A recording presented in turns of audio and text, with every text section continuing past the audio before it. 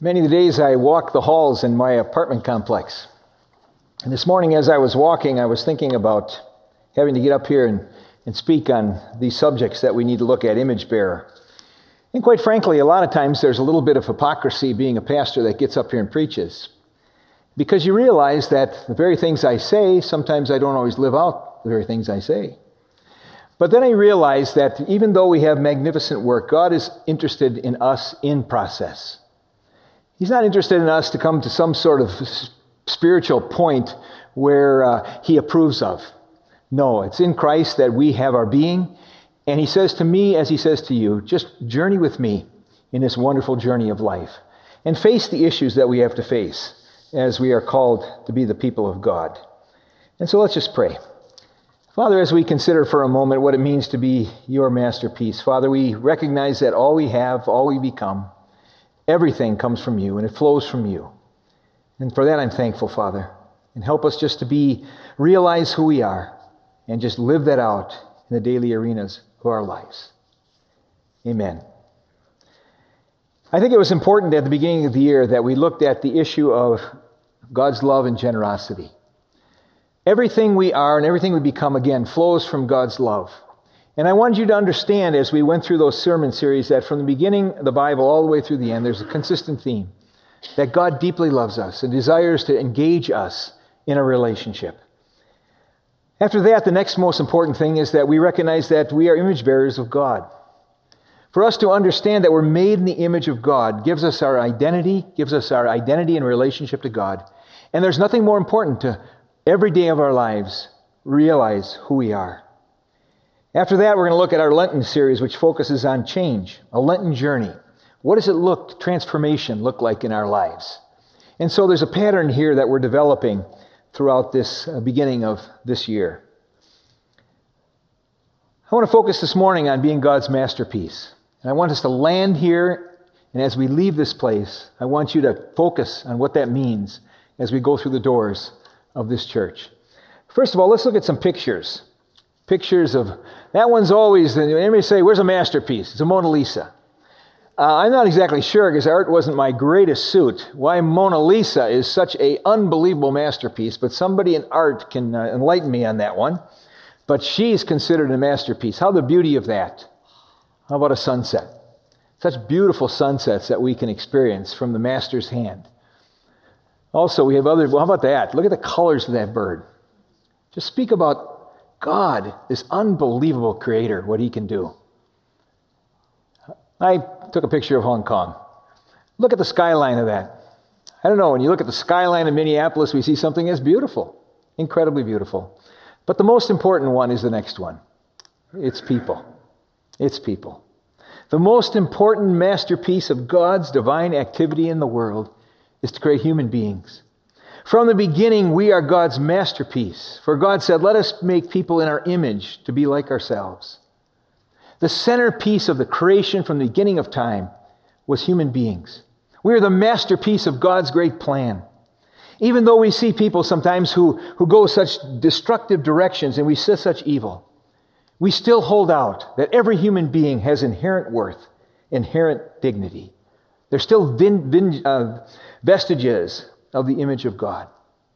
And so as we see people, it always becomes a question of what do we see? Do we see that dignity? Do we see that masterpiece that God has created? The next step is so significant. They have the opportunity that they can be recreated, any human being, into the image of Christ. For Ephesians says, we are God's masterpiece. He has created us anew in Christ so that we can do things he planned for us long ago. There's nothing more important in anybody's life than to come to realize that they can be recreated in the very image of Jesus, who has called us into a relationship.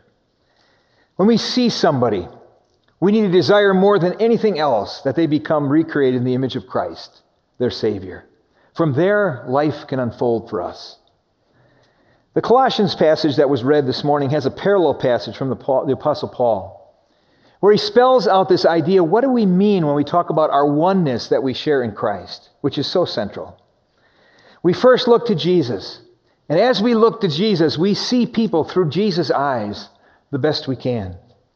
And so every day of our lives, as we encounter people, the question becomes, what do you see? In the book of Galatians chapter 3, it says, there is no longer Jew or Gentile, slave or free, male or female, for we are all Christians. You are one in Jesus Christ. That doesn't mean that those other identities are washed away. And some of those identities are the areas that we struggle so immensely in life. But we have to realize that we have to form our primary identity as Christians. Not about our race or economic standing or our gender. We have an identity that transcends, that rises above. And that's that we are united in Christ. And I can't tell you how that important is for the body of Christ, that we have something that we can offer to the world that's powerful. That we are united. We have the commonness that we share in the person of Jesus Christ. And that's what links us together as the people of faith. And at hard times, that's hard to live out, isn't it? That's where the struggles come, is to see people that way. See people as uniquely made in the image of God with dignity and worth, and we're locked together. You can't push people aside because we're one in the body of Christ. Well, I want to unpack these identities that we tend to divide us this morning and really focus in on that passage. Neither Jew nor Gentile, slave nor free, male or female, we're one in Christ. So first of all, the problem with the racial divide. He talks about Jews and Gentiles. And Tom's going to come and read the wonderful story, the granddaddy of the parables, the Good Samaritan.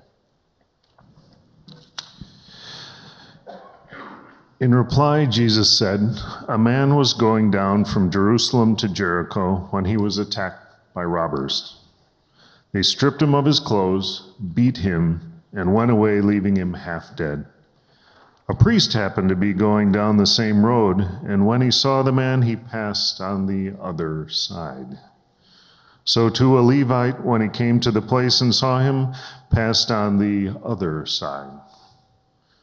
But a Samaritan, as he traveled, came where the man was, and when he saw him, he took pity on him. He went to him and bandaged his wounds, pouring on oil and wine, then put the man on his own donkey, brought him to an inn, and took care of him. The next day he took out 2 denarii and gave them to the innkeeper. Look after him, he said, and when I return, I will reimburse you for any extra expense you may have. Which of these 3 do you think was a neighbor to the man who fell to the hands of the robbers? The expert in the law replied, the one who had mercy on him. Jesus told him, go and do likewise. I think racial divisions are the toughest divide in our country today because of the deep, painful interactions and the prejudice that we carry. It's important to hear the stories that people have, the deep stories in their lives as what's happened to them in the area of racial tension, and realize the importance of all racial groups to have a place at the table in our country. There was a deep divide in Jesus' day with the Samaritans. The Jews hated and they avoided the Samaritans at all cost. They despised them even more than the Gentiles. It's because of the history. It's because they were religious prostitutes of the Jewish faith. And at every turn of the road, the Samaritans were at opposition to the Jews. For we realize from their inception, they were half Jew and Assyrians, the bloodthirsty Assyrians. During the time of the second Exodus, where they came back and started rebuilding the second temple, the opposition was who? The Samaritans. During the time of the Maccabean revolt, where the Jews were revolting against the Greeks, a very important time in Jewish history, who was on the side of the Greeks? The Samaritans. And in Jesus' day, the Samaritans did some destructive things to the temple. They desecrated the temple, the very temple of God, as earlier they had developed a rival temple. You see, they were even more despised again than the Gentiles. And so here the question becomes, the issue is, Jesus raises that you love the Lord your God, and you also need to realize that you love your neighbor. And the question is raised in this great story is, who is the neighbor? Who is my neighbor? It's a familiar story to us, but let's unpack it for a moment. Here was a man who was between Jerusalem and Jericho, a very, very dangerous journey. And a man was found along the side of the road that looked like he was dead, probably a Jew. He might have been dead, but he certainly looked like it. There was a priest who came. The priest that was probably 2 weeks up in Jerusalem doing his stint as in the temple. And then he was go for 2 weeks down to the oasis of Jericho where his home was. And he was eager to get home and be at home with his family. And he looks and observes this dead man, but he doesn't want to get involved. You see, if he gets involved with this man and even touches him, he could be desecrated. He'd have to go back to Jerusalem for a week of purification rites. And he wasn't even able to collect the food that he normally could get to feed his family. So here, as he looks at this man, he walks by. If you're the Levite, you certainly don't want to be overshadow the priest. So if the priest didn't stop and help him, you're surely not going to do it. How about if you come into Jericho with this man that appears dead, and you bring him right in on your donkey into Jericho and embarrass the priest? You would never do that. As the listeners were listening to this story, they would say, oh, we know who the hero is. Because a Jewish layperson also who served in the temple is going to be the third one that will probably minister to this guy and be the hero of the story. You see, the Jews only cared about their own racial group, the Jews, and then they did have laws that governed the stranger as a neighbor. Who cared for him? Who cared for him? Of all people, a Samaritan. Samaritan comes with the inconvenience to minister, to care for him, the risk of carrying a man into Jericho on his donkey, the risk of a Samaritan with this man that looks like he's dead. And the cost. But he cared for him. Yes, he did. They could not see the Jewish people at all, the Samaritans' value and worth to God. They wanted to avoid them. They wanted to marginalize them at all cost. Who are the racial groups in our existence, in our life, that we tend to want to avoid? After all, the question penetrates our heart then, who is our neighbor? Regardless of racial identity, who is our neighbor? It's the one who's in our sphere of influence, and we need to move beyond our sphere of influence as we minister to people. And the question from this story of the Samaritans and the way the Jews despise them, who do we want to avoid? Who do we want to avoid? As we unpack that passage in the book of Galatians, there's an economic divide, slave and free. Listen to the story as Tom reads about the rich man and Jesus. As Jesus started on his way, a man ran up to him and fell on his knees before him. "Good teacher," he asked, "what must I do to inherit eternal life?" "Why do you call me good?" Jesus answered. "No one is good except God alone. You know the commandments: you shall not murder, you shall not commit adultery, you shall not steal, you shall not give false testimony, you shall not defraud, honor your father and mother."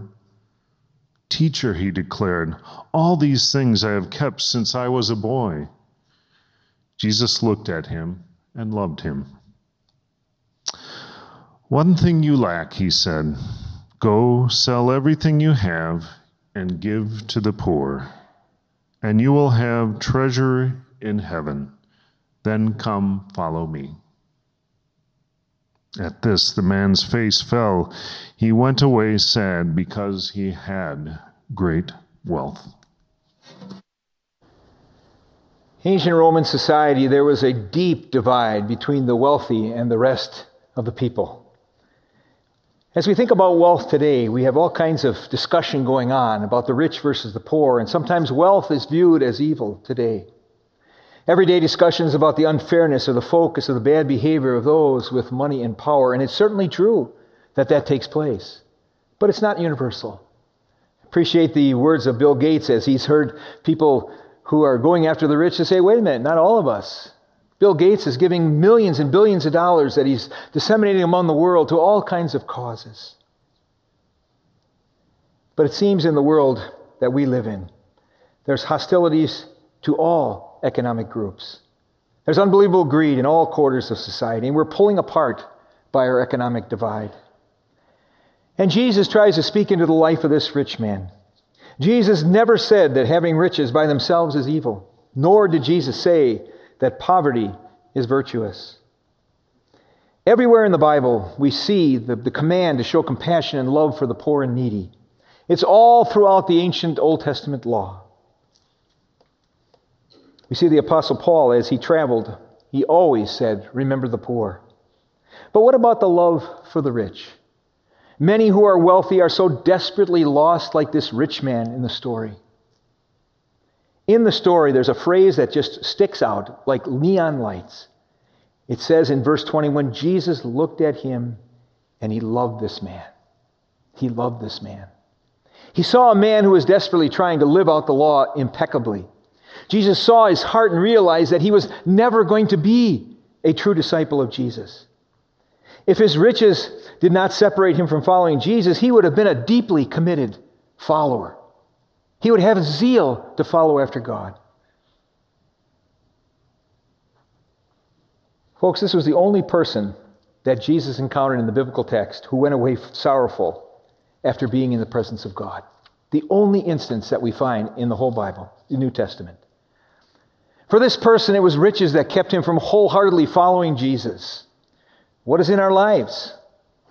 In the parable of the sower, it's riches, it's the cares of this world, it's the difficulties, and we could add to the list. But the call for the people of faith is to love people regardless of their economic condition. We do not make decisions based upon our relationships or friendships that are based on a person's financial bottom line. We need to see people, all people, rich or poor, through the eyes of God as an incredible masterpiece. And the question for us to consider, even in this context of today, who do we hate? Those who have versus those who have not. Who do we despise and who do we hate? The third divide is the gender divide, male and female. And Tom will read the story of the crippled woman. On a Sabbath, Jesus was teaching in one of the synagogues, and a woman was there who had been crippled by a spirit for 18 years. She was bent over and could not straighten up at all. When Jesus saw her, he called her forward and said to her, "Woman, you are set free from your infirmity." Then he put his hand on her, and immediately she straightened up and praised God.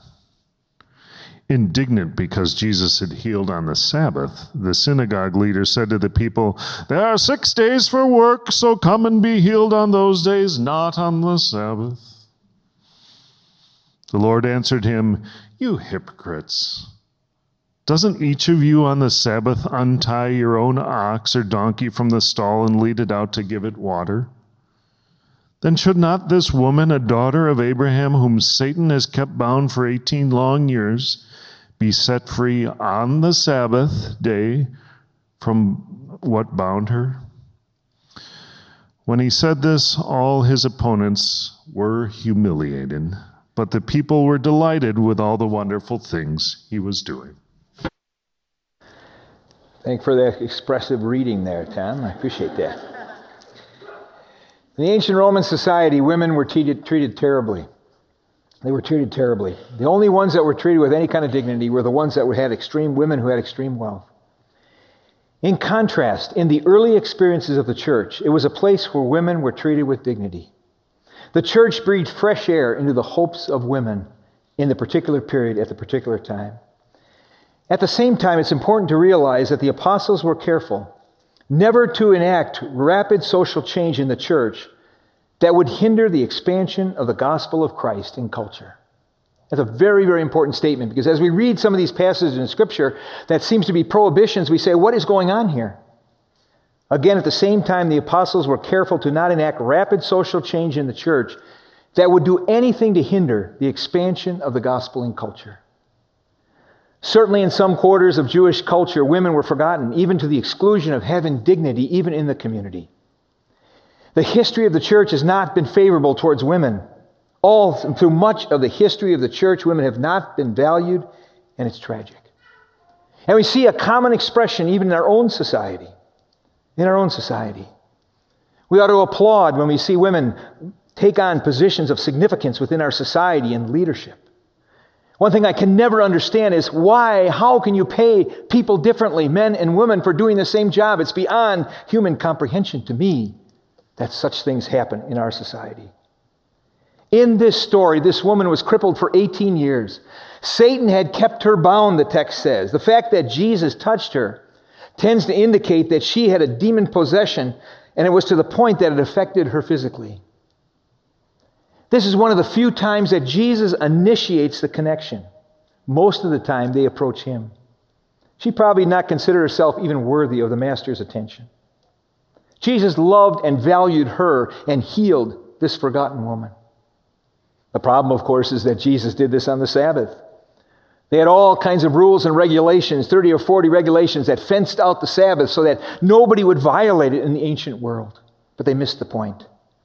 Jesus says, you care more about animals than this woman who has such need. Jesus, don't you see that she has dignity and worth as a true heir of Abraham? She belongs in the family. And the religious establishment wanted to exclude her, while Jesus included her, of course, as a true heir with a place in Jewish religious community. I am so glad that the Apostle Paul clearly stated in Galatians the reality and the goal that there is no distinction of worth, value, or responsibility of men and women in Christ's church. And I'm glad to be part of a denomination that works hard to try to move towards the dignity and equality of women and tries to live out that reality. Because it's at the very heart of what Paul says about our oneness in Christ. And the question becomes, who do we exclude? Who do we exclude that we don't see as worthy of God's powerful love and grace? In 2 Corinthians, the Apostle Paul brings it to the application. He says, for God was in Christ reconciling the world to himself.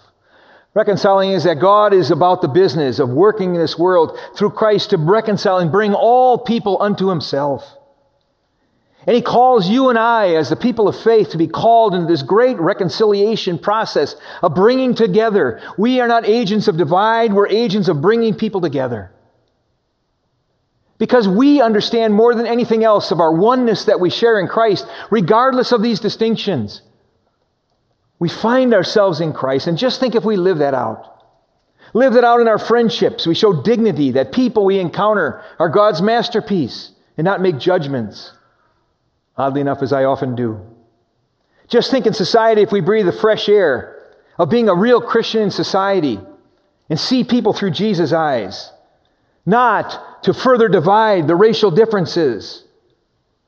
Not to be involved in the economic warfare in society, but exercise what it means of genuine love. The difficult task of trying to bring people together, and it is difficult, with a forgiveness of that we need to express to each other and bringing people together. That's our call. And we ought to be the people more than anybody else that move, that women have a place at the table in human society. It's all about who we include. It's all about who we bring together, not being involved in the divisive divide. And the church will never be the church, folks, until we fundamentally see all people as masterpieces of God. Again, we will never be the church unless we fundamentally see all people as masterpieces of God. We also will never be the church of Jesus Christ unless we are actively engaging people to help them to understand the good news of the gospel that can give people ultimate dignity in Christ Jesus. And then they can become of a community that experiences the oneness that we share powerfully in Christ. The church will never be the church unless we actively engage people to help them understand the powerful reality of the good news of the gospel that gives people ultimate dignity in Christ. We have a wonderful privilege to be the church in the world. We're about reconciliation. We are not about divide. We're about bringing people together. We're about seeing people through God's eyes as incredible masterpieces of the living God.